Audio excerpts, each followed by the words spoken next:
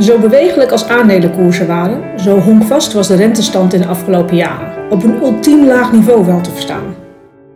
Waar haal je als belegger nog rendement vandaan? Doe je er goed aan om je stevig vast te houden en mee te laten voeren door de golven? Of is het juist beter om je tegen de stroom in te bewegen? Mijn naam is Yvonne Schreuder en ik heet u van harte welkom bij Beleggen tegen de stroom in. In deze nieuwe podcastserie van Fonds Nieuws Institutioneel praat ik met specialisten over beleggingscategorieën waar je in eerste instantie niet meteen aan denkt en die zelfs misschien wat omstreden lijken. Bijvoorbeeld vanwege het huidige economische klimaat, lange termijn trends of misschien zelfs maatschappelijke controverses. Retail vastgoed is typisch een categorie waar je momenteel ver bij vandaan moet blijven. In deze eerste aflevering spreek ik hierover met Barbara Malta-Koppelman van CBRE Capital Advisors. We hebben het onder andere over de diversiteit van de retailmarkt. De meeste mensen denken bij retail meteen aan de categorie high street. Binnenstedelijke winkelstraten met de bekende merken, warenhuizen of bijvoorbeeld een groot overdekt winkelcentrum. En over het gematigde risicoprofiel van convenience retail in combinatie met een toch best heel aardig rendement. En dat income return dat ligt bij de meeste fondsen tussen de 5-6%. Wat aanzienlijk meer is dan wat er in andere defensieve asset classes soms wordt uitgekeerd. Barbara, welkom! Dankjewel. Voordat we van start gaan en we helemaal duiken in de beleggingscategorie convenience retail vastgoed, zou jij iets meer kunnen vertellen over jouw rol, Barbara, bij Capital Advisors bij CBRE? Jazeker. Ik ben betrokken als adviseur bij het opzetten van institutionele vastgoedfondsen. En dat doe ik uiteraard door de fondsmanagers daarin bij te staan. En als de fondsen eenmaal staan, dan ga ik namens de fondsmanager de markt op om de propositie met beleggers zoals pensioenfondsen en verzekeraars te bespreken en te kijken of zij willen investeren in deze producten. We gaan het vandaag hebben over retail vastgoed en een behoorlijk specifieke deel ook, convenience retail, gaan we het over hebben. En als we het dan toch hebben over tegen de stroom in beleggen, met de crisis waar we momenteel in zitten, zou ik zeggen, en hoor ik ook veel, dat de retail nu juist iets is waar je zo ver mogelijk bij vandaan moet blijven. En dan moet de ergste klap zelfs nog komen voor retailers. Kan jij mij daar iets meer over vertellen over retail als beleggingscategorie? Ja, zeker. Deze gedachte is heel begrijpelijk. En op dit moment worden retailers in de binnensteden ook echt hard geraakt. Echter, er zijn uitzonderingen. We zien bijvoorbeeld dat supermarkten, lokale voedingsondernemers, juist enorm in trek zijn geraakt, doordat zij producten aanbieden die mensen ten alle tijde nodig hebben. Dat maakt dit stuk van de retailmarkt erg interessant voor mensen die tegen de stroom in willen beleggen in retail. Ja, dus eigenlijk wat je zegt, je hebt retail en retail. Daar zit wel degelijk een verschil tussen. Precies. Om je een indruk te geven, binnen het Nederlandse winkellandschap definiëren we grofweg 3 soorten winkels. De meeste mensen denken bij retail meteen aan de categorie high street. Binnenstedelijke winkelstraten met de bekende merken, warenhuizen of bijvoorbeeld een groot overdekt winkelcentrum. Hier ga je heen voor een dagje shoppen, voor een beleving. Maar eigenlijk beslaat dit slechts zo'n 35% van het totale volume aan retail beleggingsvastgoed. Dus binnen Nederland heb je ook één hele grote categorie. En dat zijn de perifere winkellocaties. Die liggen buiten de stad. Daar denk ik aan bouwmarkten, grote meubelwinkels zoals IKEA, outletcenters. En hier gaan mensen heen voor een specifieke behoefte. Om hun huis in te richten bijvoorbeeld. En we zien dat bijna 50% van het totale beleggingsvolume bevindt zich in deze categorie. En daarnaast, tot slot, heb je dan nog die categorie convenience retail, waar het vandaag over gaat. En dat is een verzamelnaam voor de dagelijkse boodschappen. Daar zit een supermarkt in, een bakker, een groenteboer, maar ook de drogist en de stomerij. En meestal is dit bij elkaar gelegen in de vorm van een wijkwinkelcentrum. En grenzend aan zo'n wijkwinkelcentrum zijn dan ook vaak nog andere belangrijke functies te vinden. Zoals bijvoorbeeld gezondheidscentra met een fysiotherapeut en een apotheek. Dus logischerwijs vormt het wijkwinkelcentrum dus vaak een logische plek voor mensen uit de wijk om dagelijks naartoe te komen. En is daarmee echt een verbinder in de wijk. En de convenience retail categorie is, zoals ik al noemde, de kleinste. Met zo'n 15 tot 20% van de totale retailbeleggingsmarkt. Maar heeft dus wel een heel onderscheidend profiel. Want consumenten blijven hier komen, ongeacht of het een crisis is of niet. Wat daarnaast nog interessant is om in deze podcast toe te lichten aan convenience retail, is het aspect van de aanbodzijde. Er is een strenge regulering vanuit de overheid op nieuw aanbod. Kort gezegd, er mag in Nederland alleen een nieuw wijkwinkelcentrum komen als kan worden aangetoond dat er voldoende nieuwe bewoners zijn gekomen in die wijk. Waardoor het te rechtvaardigen valt dat er nog een centrum wordt bijgebouwd. En dit mag dus alleen zonder roofbouw te plegen op een bestaand winkelcentrum. Dus je kunt bijvoorbeeld denken aan grote nieuwbouwlocaties. Dan heb je kans dat dit te rechtvaardigen valt. En wat hier positief aan is voor beleggers, is dat de bestaande convenience retail structuur binnen Nederland hiermee dus heel goed wordt beschermd. En dat heeft een positieve invloed op de huurders die hun omzet kunnen blijven maken, blijven huren. Vandaar de stabiele huurstroom en het lange termijn karakter van dit stuk van de retailmarkt. Ja, dat snap ik. Dat is zeker voor bestaande huurders en ook uitbaters natuurlijk van zulke winkels is het wel heel belangrijk. Voor ons als burger is het ook fijn. We kunnen dus niet overspoeld worden met wijkwinkelcentra zoals we dat wel met donutwinkels en ijssalons misschien worden. Hey, en die verdeling, wat je zegt van je hebt eigenlijk retail en convenience retail is zo'n 15 à 20% van de markt. Dat is een plek waar we naartoe blijven gaan. Dat is natuurlijk nu wel super actueel met de maatregelen die getroffen zijn in het kader van de crisis. Want ja, we blijven inderdaad daar naartoe gaan. Dat is ook op dit moment de enige plek waar we nog naartoe mogen. Dus dat onderscheid is me helemaal duidelijk. En nu we toch een beetje ook over die crisiszijdelings nog hebben, is er natuurlijk ook een ander deel wat meespeelt in de afgelopen maanden. En dat is dat er ook langdurige trends zijn waar men over spreekt, die mogelijk zelfs versneld en versterkt worden door deze crisis. Ik noem er eens een eentje, online shopping. Dat zal ervoor moeten zorgen eigenlijk dat mensen nog minder naar fysieke winkels gaan. Kan ik dan eigenlijk niet beter als belegger in logistiek vastgoed gaan investeren? Ja, een hele terechte vraag, Yvonne. Het klopt, online winkelen is al langere periode een sterke trend. We zien dat eigenlijk bij veel beleggers, veel institutionele beleggers waar wij mee werken, ook op dit moment de nummer 1 categorie is waar ze graag in willen beleggen. Of ze erin komen is nog een tweede, want de wachtrijen zijn aanzienlijk.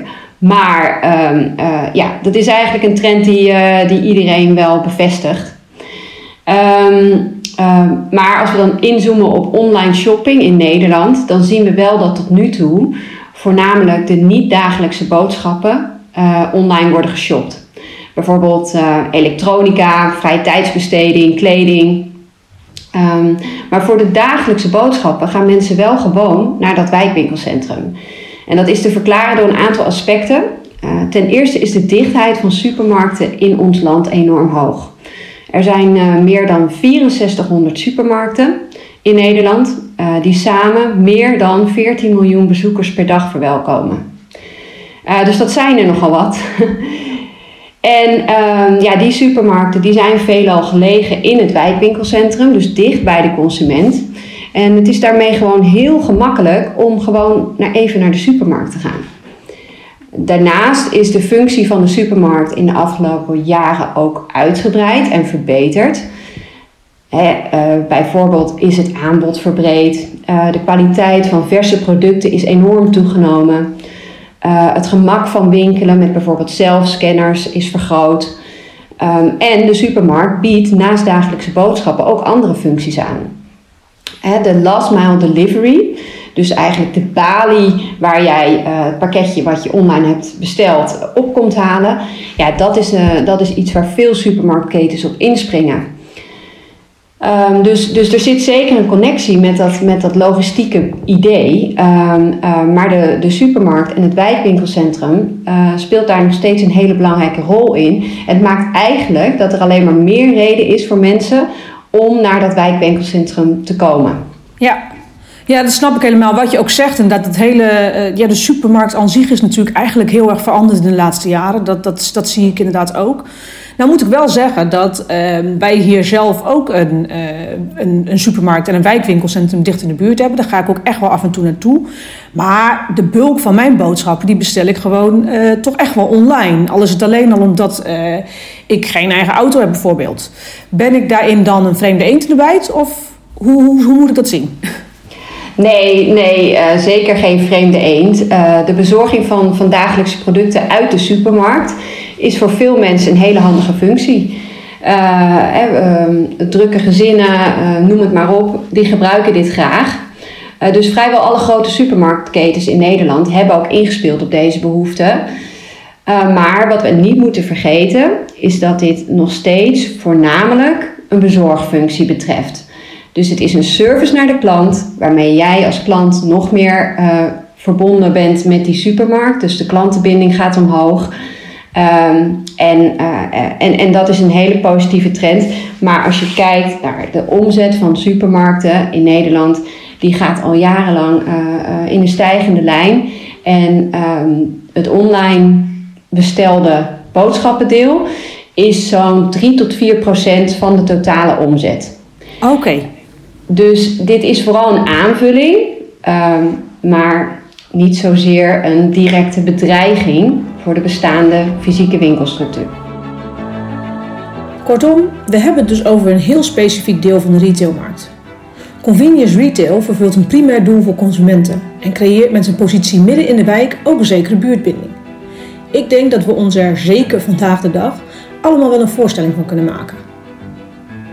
Maar hoe moeten we naar deze markt kijken als beleggingscategorie? Barbara vertelt me in ieder geval dat de markt tot nu toe niet stil heeft gelegen. En dat laat zich verklaren door het risicorendementsprofiel dat goed past bij institutionele beleggers. Maar hoe zit het met het lange termijn perspectief dat een vastgoedbelegging doorgaans vergt? Durven beleggers het in deze tijd wel aan om zo'n commitment aan te gaan? Nou, dat is een interessant punt. Mijn perspectief is vooral gericht op de institutionele partijen. En eigenlijk alleen op niet beursgenoteerd vastgoed. Dus echt in een fondsvorm beleggen. En wij zien dat er in dit soort beleggingsfondsen nog steeds veel activiteit in de markt is. Veel interesse van verzekeraars en pensioenfondsen. En deels natuurlijk omdat die pensioengelden en verzekeringsgelden uiteindelijk toch graag in een langetermijn beleggingsvehikel worden geplaatst. En vastgoed vormt daar nog altijd een solide basis voor.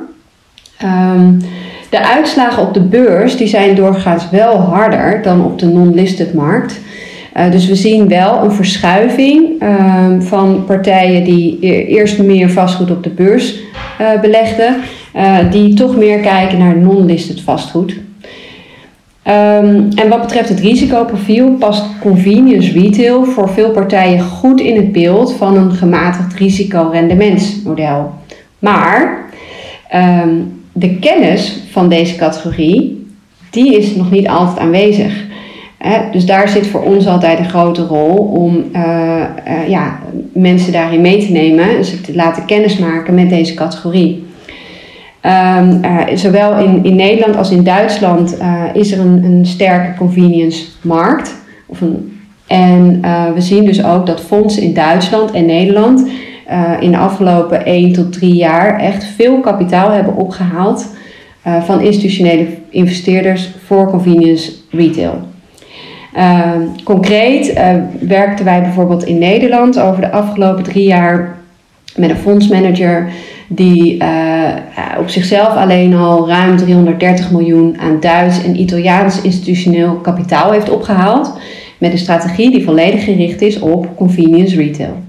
Ja, Nee, oké, want daar was ik ook wel benieuwd naar. Want jullie zijn natuurlijk sowieso een internationale partij. Dus jij zult je ook begeven tussen zowel Nederlandse institutionele investeerders als internationale investeerders. Maar ik begrijp van jou dat dat in de afgelopen tijd ook niet stil is komen te liggen door angst of in ieder geval crisisperikelen die we om ons heen hebben gezien. Nee, we hebben wel gezien dat partijen in de eerste fase van de corona, en dat is natuurlijk in elk land, was op een ander moment de lockdown begonnen. Dus we zien dat partijen wel voorzichtiger zijn. Partijen zijn minder snel geneigd geweest om nieuwe managers te selecteren. Maar hebben vooral gewerkt met top-ups in bestaande vehicles. Maar toch, toen zij op een gegeven moment goed overzicht hadden van de risico's die ze hadden in de portefeuille, zijn ze wel weer gaan kijken naar nieuwe producten. En convenience retail is daar wel zeker één van. Ja, je stipt het net al even aan. Lange termijn beleggers, waaronder inderdaad pensioenfondsen, die te maken hebben ook met die langlopende kaststromen die samenhangen met de verplichtingen. Daarvoor is een lange termijn belegging zoals deze wel degelijk interessant. Nou ja, we hebben natuurlijk best wel wat ontwikkelingen momenteel in de markt met een nieuw pensioenakkoord, waarvan ook wordt gezegd dat er nog meer ruimte gaat ontstaan voor beleggingen in alternatieve beleggingscategorieën. En dat ligt zal vastgoed mogelijk ook nog interessanter worden voor institutionele beleggers en convenience retail wellicht ook. Zou je nog kort in een notendop wat meer kunnen vertellen over het risicoprofiel, specifiek van convenience retail vastgoed en waarom dat goed passend is voor een institutionele portefeuille? Ja, zeker. Wat wij terugkrijgen van de institutionele beleggers waarmee wij praten, is dat ze het risicoprofiel van convenience retail in Nederland zien als gematigd. En de voornaamste redenen daarvoor zijn het karakter wat gericht is op dagelijkse boodschappen, waar mensen dus zullen moeten blijven komen om daarin te voorzien. De sterke bestaande convenience retail structuur in Nederland, met wijkwinkelcentra in vrijwel alle wijken in Nederland en een hele korte afstand tot de consument. En bovendien de bescherming van de overheid om deze structuur zoveel mogelijk te behouden, waardoor de consumenten een bruisend centrum houden, maar ook de huurders daar graag blijven, lange termijn huurstromen aangaan en daarmee een stabiele rendementpositie voor de belegger creëren. Dat zijn eigenlijk de 3 belangrijkste punten die wij terugkrijgen van beleggers. En we denken ook dat dat in de toekomst met meer ruimte voor vastgoed, meer ruimte voor alternatives, zoals je al zei, door meer beleggers zal worden ontdekt en zal worden afgetast. Kijken we naar het rendementsprofiel, dan kijken we naar een langetermijn open-end karakter, wat dus aansluit op dat type huurstroom. Beleggers beleggen hier typisch in vanwege het income return en de kwartaallijkse uitkering van dividenden. En dat income return dat ligt bij de meeste fondsen tussen de 5-6%. Wat aanzienlijk meer is dan wat er in andere defensieve asset classes soms wordt uitgekeerd. Dus die combinatie, gematigd risico, relatief sterk, stabiel rendement, dat wordt gezien. Ja, nee, snap ik. Nou, het is een super interessant verhaal, Barbara. Ik vind het sowieso interessant omdat het heel tastbaar is. En zoals ik al zei, zeker nu. Het is bijna een uitje om richting de supermarkt of richting het wijkwinkelcentrum te gaan. Dus ja, heel leuk om daar echt vanuit een beleggersperspectief naar te kijken. U luisterde naar de eerste aflevering van Beleggen tegen de stroom in. De nieuwe podcastserie van Fonds Nieuws Institutioneel. Een serie die u samen met al onze andere series terug kunt vinden op de site en het podcastkanaal van Fonds Nieuws. Zo ook de volgende editie, waarin ik praat met Frank Meijer, Head of Alternative Fixed Income and Private Markets bij Beleggen Asset Management. We hebben het dan over beleggen in asset-backed securities, oftewel ABS. Een beleggingscategorie die nog altijd in één adem genoemd wordt met subprime hypotheken. En was dat nu niet juist de aanstichter van de vorige crisis? U hoort het allemaal in de volgende aflevering van Beleggen tegen de stroom in. Wilt u zeker weten dat u deze niet mist? Abonneer u dan in Spotify of de Apple Podcast, zodat u automatisch een seintje krijgt als de nieuwe aflevering beschikbaar is. Voor nu, bedankt voor het luisteren.